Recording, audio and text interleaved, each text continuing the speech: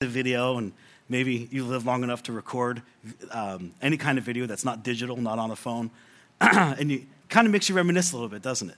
Makes you reminisce a little about life, and it makes you think about the people who showed up for you and maybe the people who didn't show up for you. I'm guessing if we're all honest, we're probably here today because someone showed up for us, right? Somewhere along the way, you're here because someone showed up for you. Someone kind of intersected your life at just the right time. Maybe you were going through something, maybe a rough patch in your life, a rough season in your life, and someone showed up and taught you about forgiveness. Someone offered you a second chance. Someone offered you a job when, for you, that was probably the biggest thing in the world. Someone showed up at just the right time in your life, and they did something with you. They interacted with you. They connected with you in such a way, and it changed your life forever. See, that's why when we walked in today, we gave you a card. You had a little white card in your worship guide. If you can pull that out, I want you to kind of hold this card for the service. On the card, there's 2 lines. All I want you to do is worry about the top line right now. We'll get to the bottom line in a second. But here's what I want you to do. At any point throughout today's message, I want you to think about who has influenced your life. Who in your life has showed up for you, and I want you to write that name down. Now, you don't have to do it now. You can take some time to think about it. You may immediately think, oh, I know this person. It's right at the tip of my tongue, and you can write it down. But at any point throughout the service today, I just want you to think about who has had that kind of impact on your life, who has showed up for you and caused you maybe to show up here today.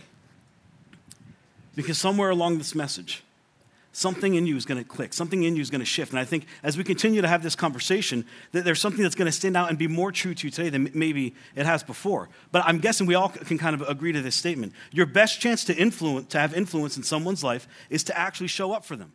Right? You actually have to show up. Somewhere along the way, you actually have to be physically present in someone's life to make a difference in their life. And the problem is that if we're completely honest, sometimes when we show up for people and we work and we have conversations and we try to connect, but we don't always see results maybe as quickly as we'd like. You see, if you're working with preschoolers, I'm guessing at no point has the preschooler, the 2 or 3-year-old, come up to you and say, you know what? Thank you so much. Because of you today, I know a lot more about respect and responsibility. I mean, like it's not happening. If you work with middle schoolers, I'm guessing at no point in your time working with middle schoolers that a boy came up to you and said, thank you so much. Because of you, I'm going to be a better husband. I mean, he's a 6th grader, right? 6th graders don't say those kinds of things. So sometimes we work and we invest and we try to connect and we try to show up for people, but we don't always see immediate results, and it kind of discourages us and makes us check out a little bit. But here's the secret. And this church was kind of built around this idea and this value. Because here's what we know is true, and I'm guessing here's what you know is true. When you establish a habit of showing up for others, it will change you more than it does them. Have you ever noticed by kind of being with people and working with people, it has an effect on you, not just an effect on the people you're showing up for? The reason I know that is because of some of the people you're sitting with today. That if after this service, after this message, you took them out for lunch and asked them that question, they would say, you know, I had a walk with God, I showed up for church, and I went to Sunday school, I sang songs, I did all the things, but that something changed in me when I began to work with kids. Something changed in me when I began to work with high schoolers or young adults or even lead adult small groups. Something happened in my faith. It's almost like my faith became real and something shifted in me when I began showing up for someone else. You see, you are living proof in this room that when you show up for someone, it makes a difference in their life. And as we continue this talk and this discussion on helping the next gen win, I want it to be very simple today. So I'm just going to talk about just a few things. I'm going to lay a few ideas out for you, and then we're going to look at some scripture that I think is really life-changing. The first thing we're going to talk about today is this. You have to change how you think about influence. If you want to help the next gen win, you have to change how you think about influence. And the reason this is so important, because if you're going to walk out of here today and help the next gen win, you actually have to show up and be present for them. And you have to understand a thing about influence. You see, my guess is it's going to get a lot personal faster than you think it will. It's going to get a lot messier faster than you think it will. And the reason this is important is because a lot of us are confused about influence. Actually, I think a lot of us are completely confused about influence, especially when you look at our culture and how our culture perceives influence, especially maybe in our political realm today. A lot of us think about influence, well, when we think about influence, we think it comes from the idea of power. And we get this idea as parents, right? When we have like a 3.5-year-old They like to push the buttons and like test this principle over and over again and look at you and go, you can't make me. And you think, yes, I can. And you literally pick them up and you walk them over and you put them down and say, see, I made you. And we think because we have power, we have influence. But then in a blink of an eye, that 3-year-old grows up to be a 13 or a 16-year-old, and this relationship's changed a little bit. It's now them who are picking you up. You see, but we have this misunderstanding about influence. We think it only comes when we have power. But that relationship changes and we realize our influence is gone. Or maybe you think influence comes from success. And many of you here today, I'm sure, are successful, and you could fill this whole auditorium with stories of your success, and there's nothing wrong with that. But if we're going to rest and kind of lean all of our influence onto helping people and helping the next generation win, and when we always connect that line to our influence, my guess is it's not going to go well for us. Have you ever had a conversation with your child, and you've told them the right thing to do, and they don't do that thing and they mess up? And then you're thinking, but I told you what to do, and you didn't take my advice. Like, don't you know who I am? I'm the pastor of Journey Church. People call and ask me things all day. I'm important. I'm a smart man. Like, try having that conversation with a 16-year-old and see how that goes. You see, sometimes our power and our success aren't our greatest forms of influence. But oftentimes, that's where we lean, isn't it? We kind of see this all the time. We get a perfect example of this in our political realm today, in our country, where we kind of lean heavily on the idea that it's power and influence that give, power and success that give influence. But I have this idea and I have this thought as we going to look at Scripture and look at our culture today, that there is a greater way to have influence than power and success. But it's something that we don't always see. It's something that we don't ever talk about. It's something that makes it a little bit messier and a little bit harder for us. But that if we were to kind of aim for this different kind of influence, we would see a greater result than simply using our power and simply using our success. You see, you can influence someone because you trust, or they trust you rather. If you're a parent and you have kids, if you're a leader and you care about your employees, if you just care about the people who are in your life or you're in relationship with, you can get this different kind of influence, an influence maybe that can be earned. And that influence can help change a life. You see, if you want to have influence, you're not going to have it because you were put in charge or because you have power. We've seen that all the time, and it doesn't end well. You're going to have influence because you care enough, and you keep showing up. And the more you care about someone, and the more that someone knows that you care about them, opens up a door to have influence, and the greater influence you're going to have. You see, somewhere along the line, I think as leaders, we need to back up and ask the question, where does my influence really come from? Does it come from my position? Does it come from my title? Does it come from my success? Where does my influence really come from? And if you want to help the next gen win, here's one thing you need to have. You have to change how you think about people who are different than you.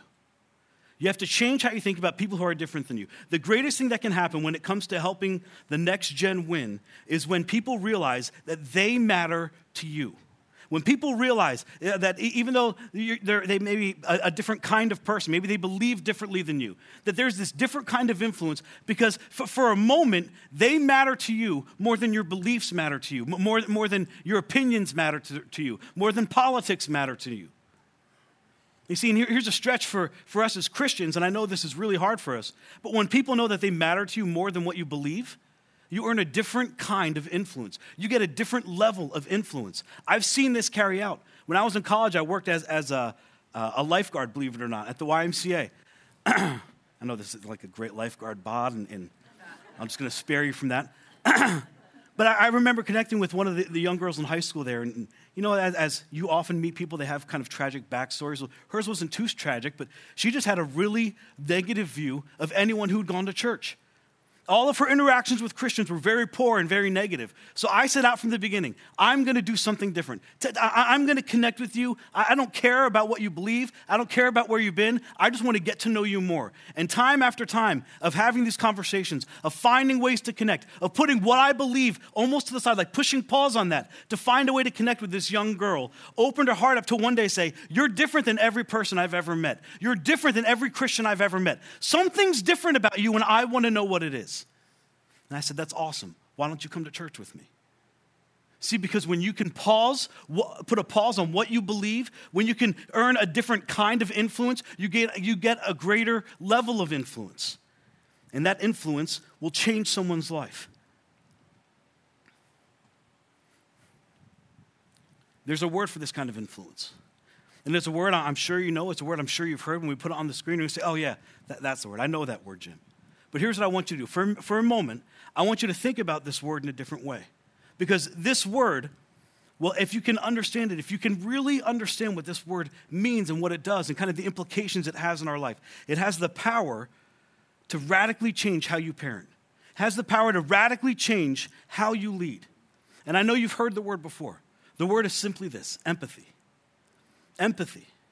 This concept, I think, holds the key to almost all of our problems in our culture.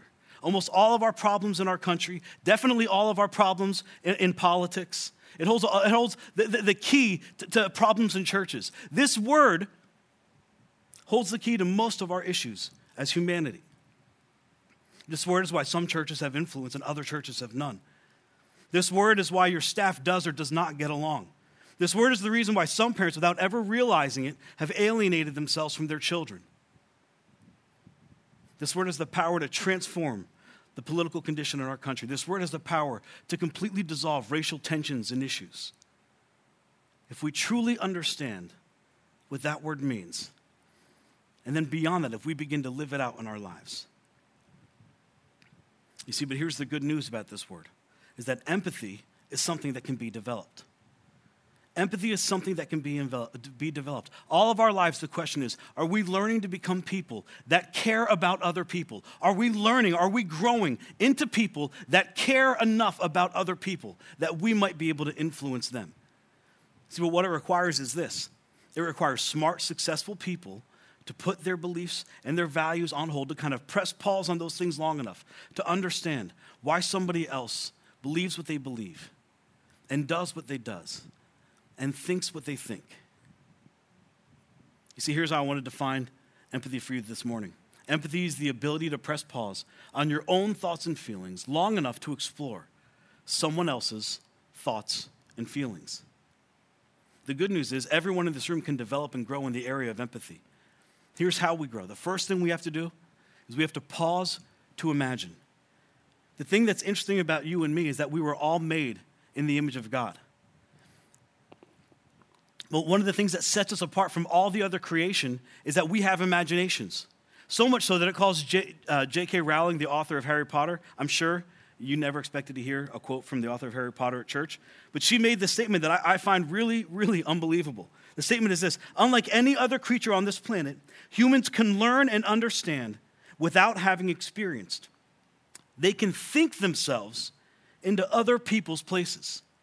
You have the potential in your brain and in your mind to look at someone and immediately connect to them and even put yourself in their shoes, to think of what life would be in their shoes and how it would feel and how their story would impact your story and your life. You have an incredible ability, aside from all other creation, to have empathy, to connect with somebody at a personal level.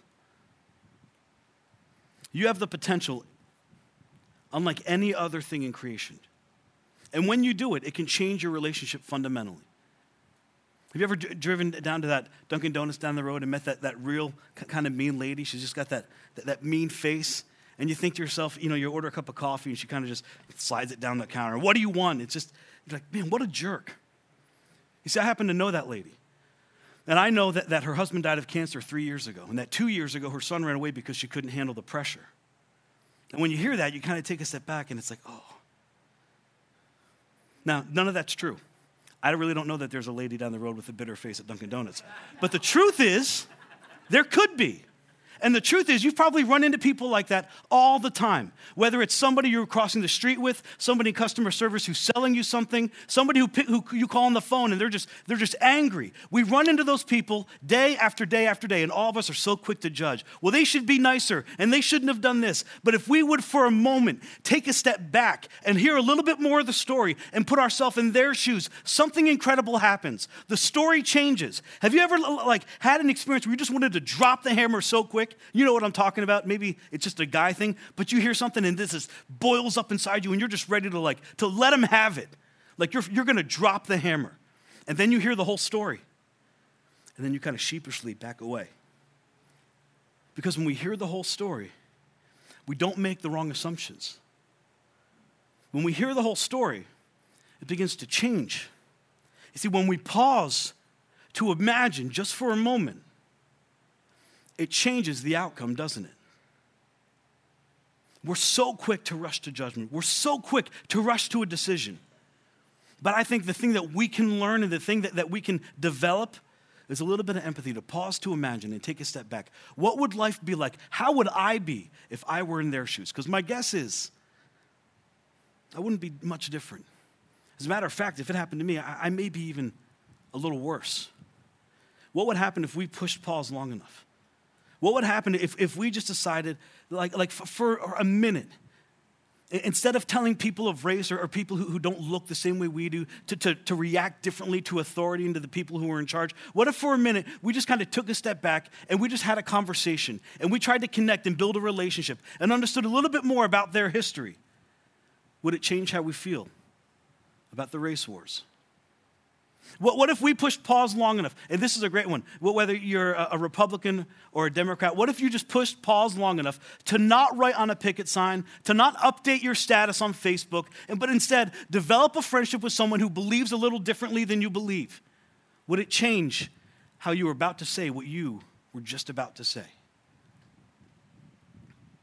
What would happen if, for those of us who are older, what if we just pushed pause long enough to not get so frustrated with this kind of arrogant, new leadership of the younger generation? And what if those of us who were younger pushed pause long enough not to get older at the know-it-all kind of my way or the highway leadership of the older generation? What if we just pushed pause and tried to understand what is it like in their shoes? You see, part of the reason we're afraid to do this is because we feel that if we do, it's going to cost us something. It'll cost me my reputation. It'll cost me my influence. It might cost me the truth. But the truth is, empathy doesn't cost you the truth. Arrogance costs you the truth. Anger costs you the truth. Empathy enhances the truth.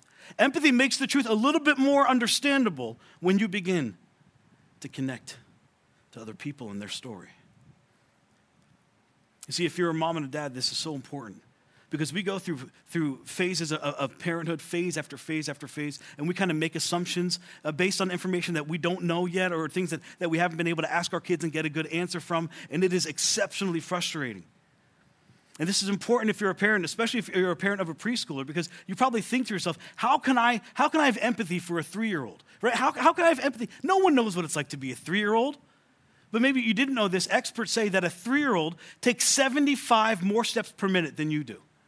So when your 3-year-old asks, hey, pick me up, it's not because they're being lazy. It's because they work 75 times harder than you have. That's something to think about.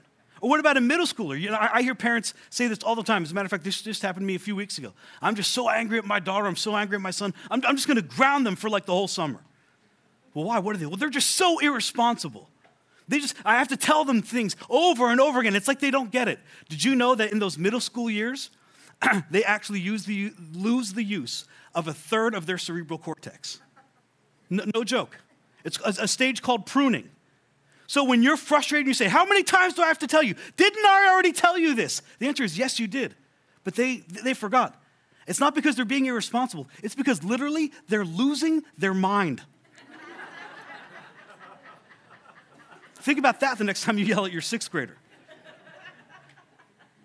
But for us, it's so easy to remember what it was like in high school, right? We remember the high school years, the glory days. We'll get into the car and we'll put on our favorite 90s mix or 80s mix on the way home, and we'll connect to the hit and the song, and it's so emotional because we remember what it was like to be in high school in 1996. or maybe 1986.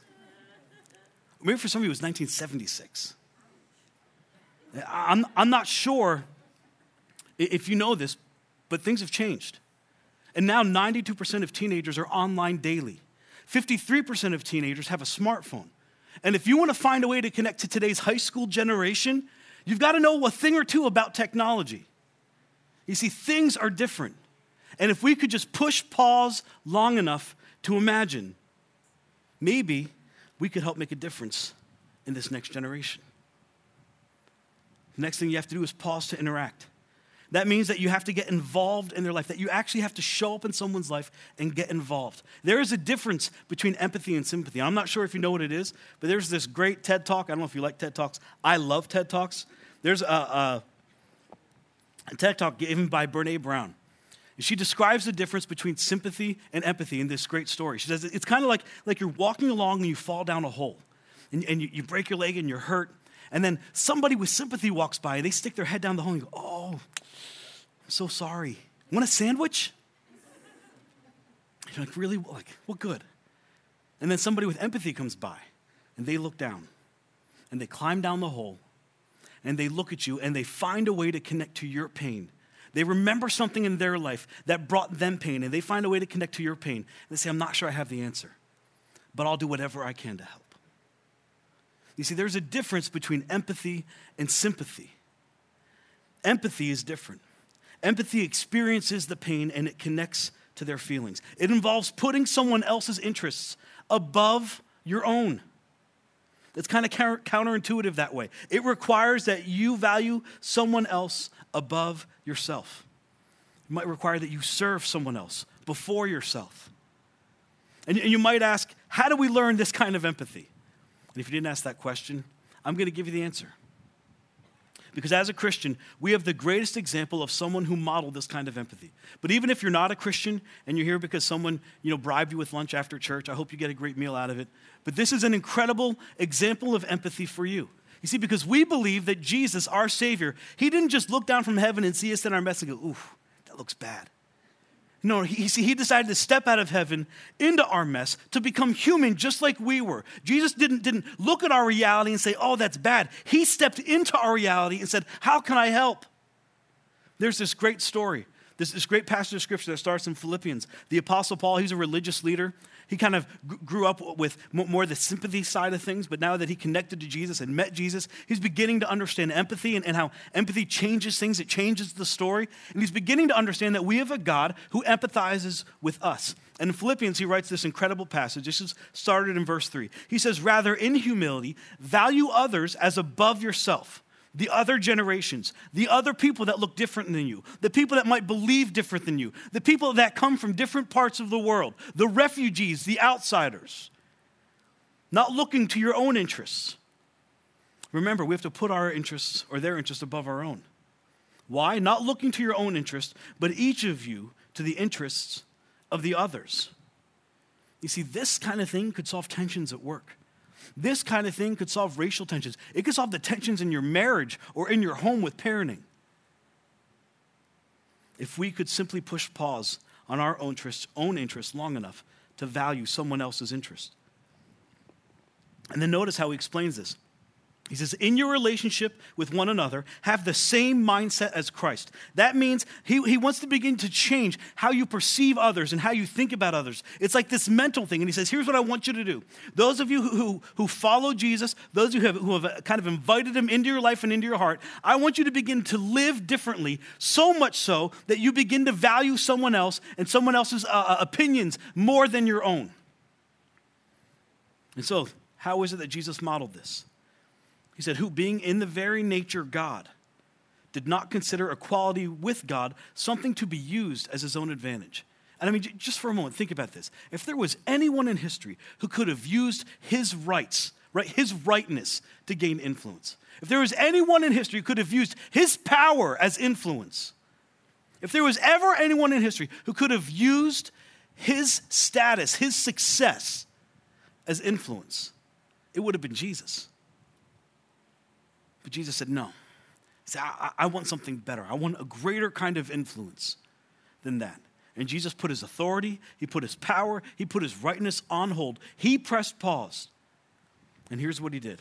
Rather, he made himself nothing, taking the very nature of a servant, being made in human likeness. You see, this is a huge idea. This is a huge concept. And if us as Christians, if us as the church, if us as people could begin to understand this concept, that even our Savior, even God, empathized with us, and we begin to live that, how would that change our interactions on a daily basis? How would that change what we post to social media? How would that change how we interact with our children or with the other people we work with? See, why do we think Jesus did that? Why do we think Jesus went to the extreme for you and for me? Here's why. Because he wanted a different kind of relationship. He wanted a different kind of influence. He wasn't satisfied with the kind of influence that only comes with power, that only comes with success, that only comes with you being right. He wanted something more, and he wants something more for you and for me. And how do I know that? Because in Hebrews, there's this incredible passage, chapter 4, verse 15. He says this, "For we do not have a high priest, someone who's removed, someone who doesn't connect, someone who doesn't understand us. We don't have a high priest who is unable to empathize with our weaknesses. But we have one who has been tempted in every way just as we are, yet he did not sin." Why did he do this? Because of the result of what this does. He said, "Then let us then approach the throne of grace with confidence, so that we may receive mercy and find grace to help us in our time of need." You see, this is huge. And what this means is that somewhere in your Christian life and faith, you crossed the line. It means that when you realized you can run to Jesus with all of your baggage, that you realize you can run to Jesus with all of your hurts, with all of your hang-ups, with all that extra stuff that you've been carrying around. You realize at some point, I can go to Jesus with this entire mess that I've made, and it's a safe place to go. When you realize that, you crossed a line. And this is one of the most powerful things as a church that we can do. It's one of the most powerful things as a culture, as people that we can do, is create a safe place for people who are hurting, for people who are different, for people who have baggage and have all this extra stuff that they're carrying around with them, to come to a safe place, a place where there's mercy, a place where there's grace.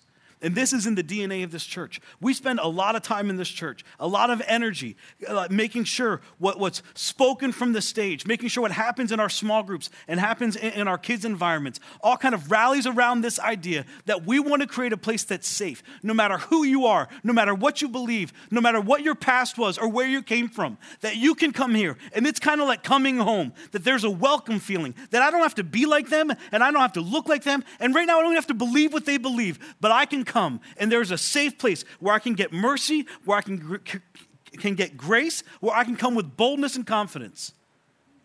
As a church, we've made from the very beginning that our pursuit, to create a safe place where people who are nothing like us can come. This is huge for us, and we need more leaders who are approachable. We need more leaders who want to help us create that environment. We need more leaders who are willing to step into our children's environments and create a safe place for a young person to come. Because we're disciples. And because we're disciples, it's different for us. Because we're disciples, we will never settle for a version of the gospel that doesn't move you to love someone that is different than you. We will never settle for a version of the gospel that doesn't move you to love somebody who is different than you. I mean, as a church, you know what sets us apart? You know what makes us a little different? It's that we're not satisfied with just believing the gospel, but we believe we have to live the gospel. That we have to be an example of the gospel. And that story of Jesus, that's the gospel. To create a safe place for those who are nothing like you, for those who are different, who look different, who act different, who think differently, can come and experience the same mercy and grace that you do. You see, if we didn't believe that, we'd be satisfied with this. We would never settle for a version of the gospel that doesn't move us to just like someone who's different than you. But the truth is, you're never going to change someone if you just like someone. But you're never going to trust somebody if you know they just like you. You're never going to have that greater level of influence if all you do is really like someone. For us, it goes a step further. You see, for us, we will never settle for a version of the gospel that doesn't move you to do life with someone that is different than you. Because it's got to move beyond liking them. For us, it even has to move beyond just loving them. We want to do life with them. We want to connect with them. We want to interact with them. Now, we started this by asking you to think about a name of somebody who has influenced you and to write that name down. Now, if you ask me to do that, I'm going to mention a name, and it's going to seem a little odd to you, but somebody who had influenced me, her name was Donna Crea, or Donna Cray. Donna Cray was a lady I worked with at a church when I was right out of Bible college. She was the church secretary, and she had this incredible smile. She served faithfully day in and day out. She was there for everything. It didn't matter what was happening at the church. If something was happening, she was there. You see, what you don't know about Donna Cray is that she had a niece who had a very rough upbringing, a niece whose mom and dad had separated and who had been abused by the mother and had been in homes with drugs and drug raids and all of these horrible set of circumstances. And she made it her goal to find a way to connect her niece to her Savior. So Sunday after Sunday, she showed up at the house. And she'd pick the niece up and she'd bring the niece to church. Some days she'd send the niece back in to get changed because she didn't dress appropriately for Donna's standards for church. But she'd sit there and she'd wait, and she'd wait, and she'd wait, and she'd wait. And she'd get her niece and she'd bring her to church. And when her niece was old enough, she'd get her niece and she'd bring her to youth group. And she'd bring her to youth group. And she'd do whatever she could to make sure her niece was connected into church. See, here's the amazing thing about this story. Her niece grew up. Her niece fell in love with Jesus. Her niece went to Bible school. And then her niece married me. You see, this one lady's influence in one life has changed so many other lives down the road. It has changed my life. And I'm a little emotional because Donna went to be with the Lord a few years ago. And I look back on her influence and how one small act can completely change a life. Who has influenced you? Who's that person who showed up for your life? Who's that person who made a difference where you wouldn't be here if they didn't show up and you just think, God, I am so thankful for them. I'm so thankful that someone decided to pause for a moment to imagine what it was like to be me. And then they didn't stop there. Then they interacted with me. And it's because of them that I'm different. Who's that person for you? You see, at the end of it all, if you were to ask Donna today, was it worth it? Was it worth it week after week to show up? Was it worth it to get in fights in the car with your niece because she was frustrated that you were so relentless? You know what she'd say? Absolutely. Every penny spent on gas, every morning of frustration, every evening I prayed, it was worth it and I would do it all again. Who's that person for you? Who decided it wasn't good enough to have influence based on power, wasn't good enough to have influence based on status or success. But I want a different kind of relationship.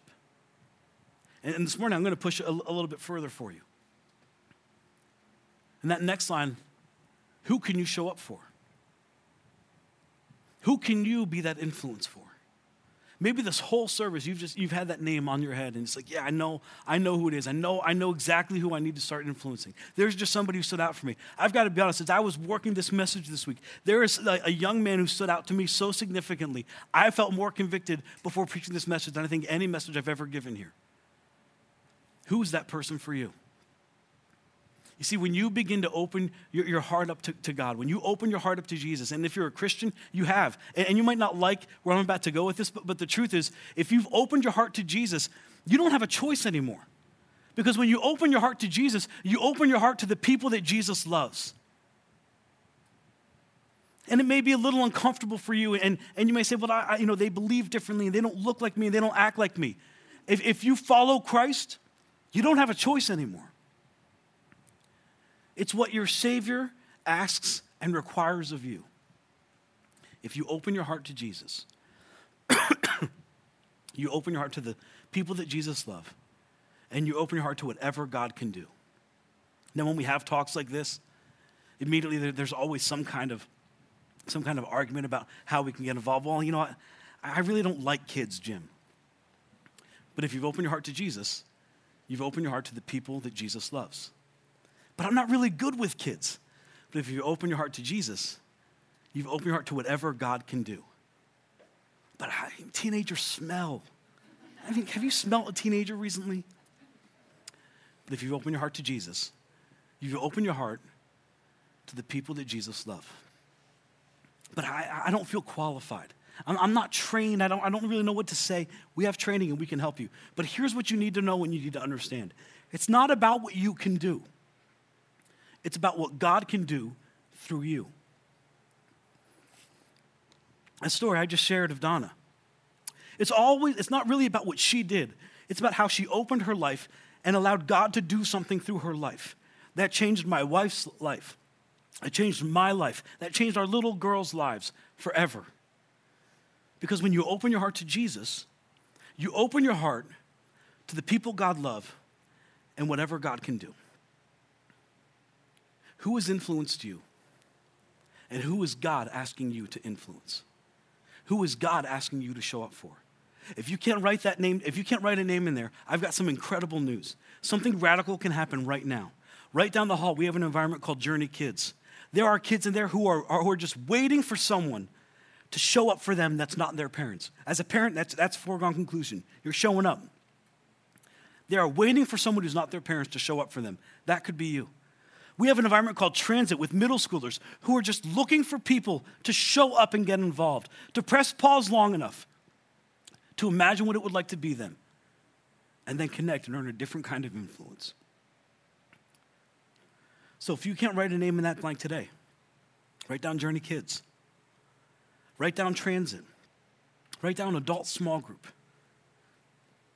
Some of you can earn influence in ways you never thought possible. Here's what we're going to do. We're going to take a moment. I'm going to say a prayer, and I'm going to ask you to fill that name out. Whatever it is. If there's a name that's been burning in your mind, write it down. And here's what you need to do. You need to leave here with a different sense of purpose. Because it's really good to have these kind of conversations. It's really good to have this talk. Yeah, we love people, and we want to do life with people, and we want to connect. And then you leave here and you do absolutely nothing. When you leave here today, you need to look at that form and you need to look at that name you've written down, and you need to have a new purpose and a new zeal and a new passion to get involved and to earn a different level of influence so that you can show up in their life. It needs to change in you today, because it's this kind of influence that can change a church. It's this kind of influence that can change a culture. It's this kind of influence that has the ability to change a country. If it's Christians, if as disciples, it's as people, we learn to follow our Savior in this and model that kind of empathy to the world. Who showed up for you? And who do you need to show up for? Let me pray for you. Heavenly Father, Lord, I am so honored to get to deliver this kind of message. God, there's so much humor we can laugh through this, God, but it is so meaningful. I thank you for Donna. I thank you, God, that she showed up for my wife in so many ways, that she showed up for me. I thank you that her influence, Lord, will be remembered for generations. And I pray, God, for every person here that they can remember that their person, their Donna, the person who showed up for them and influenced their lives and made a difference. And I pray that right now you would begin to bring a name to mind of somebody that they need to begin to influence, somebody they need to show up for. And if not, give them the boldness to sign up to join one of our ministries. I pray this in Jesus' name. Amen.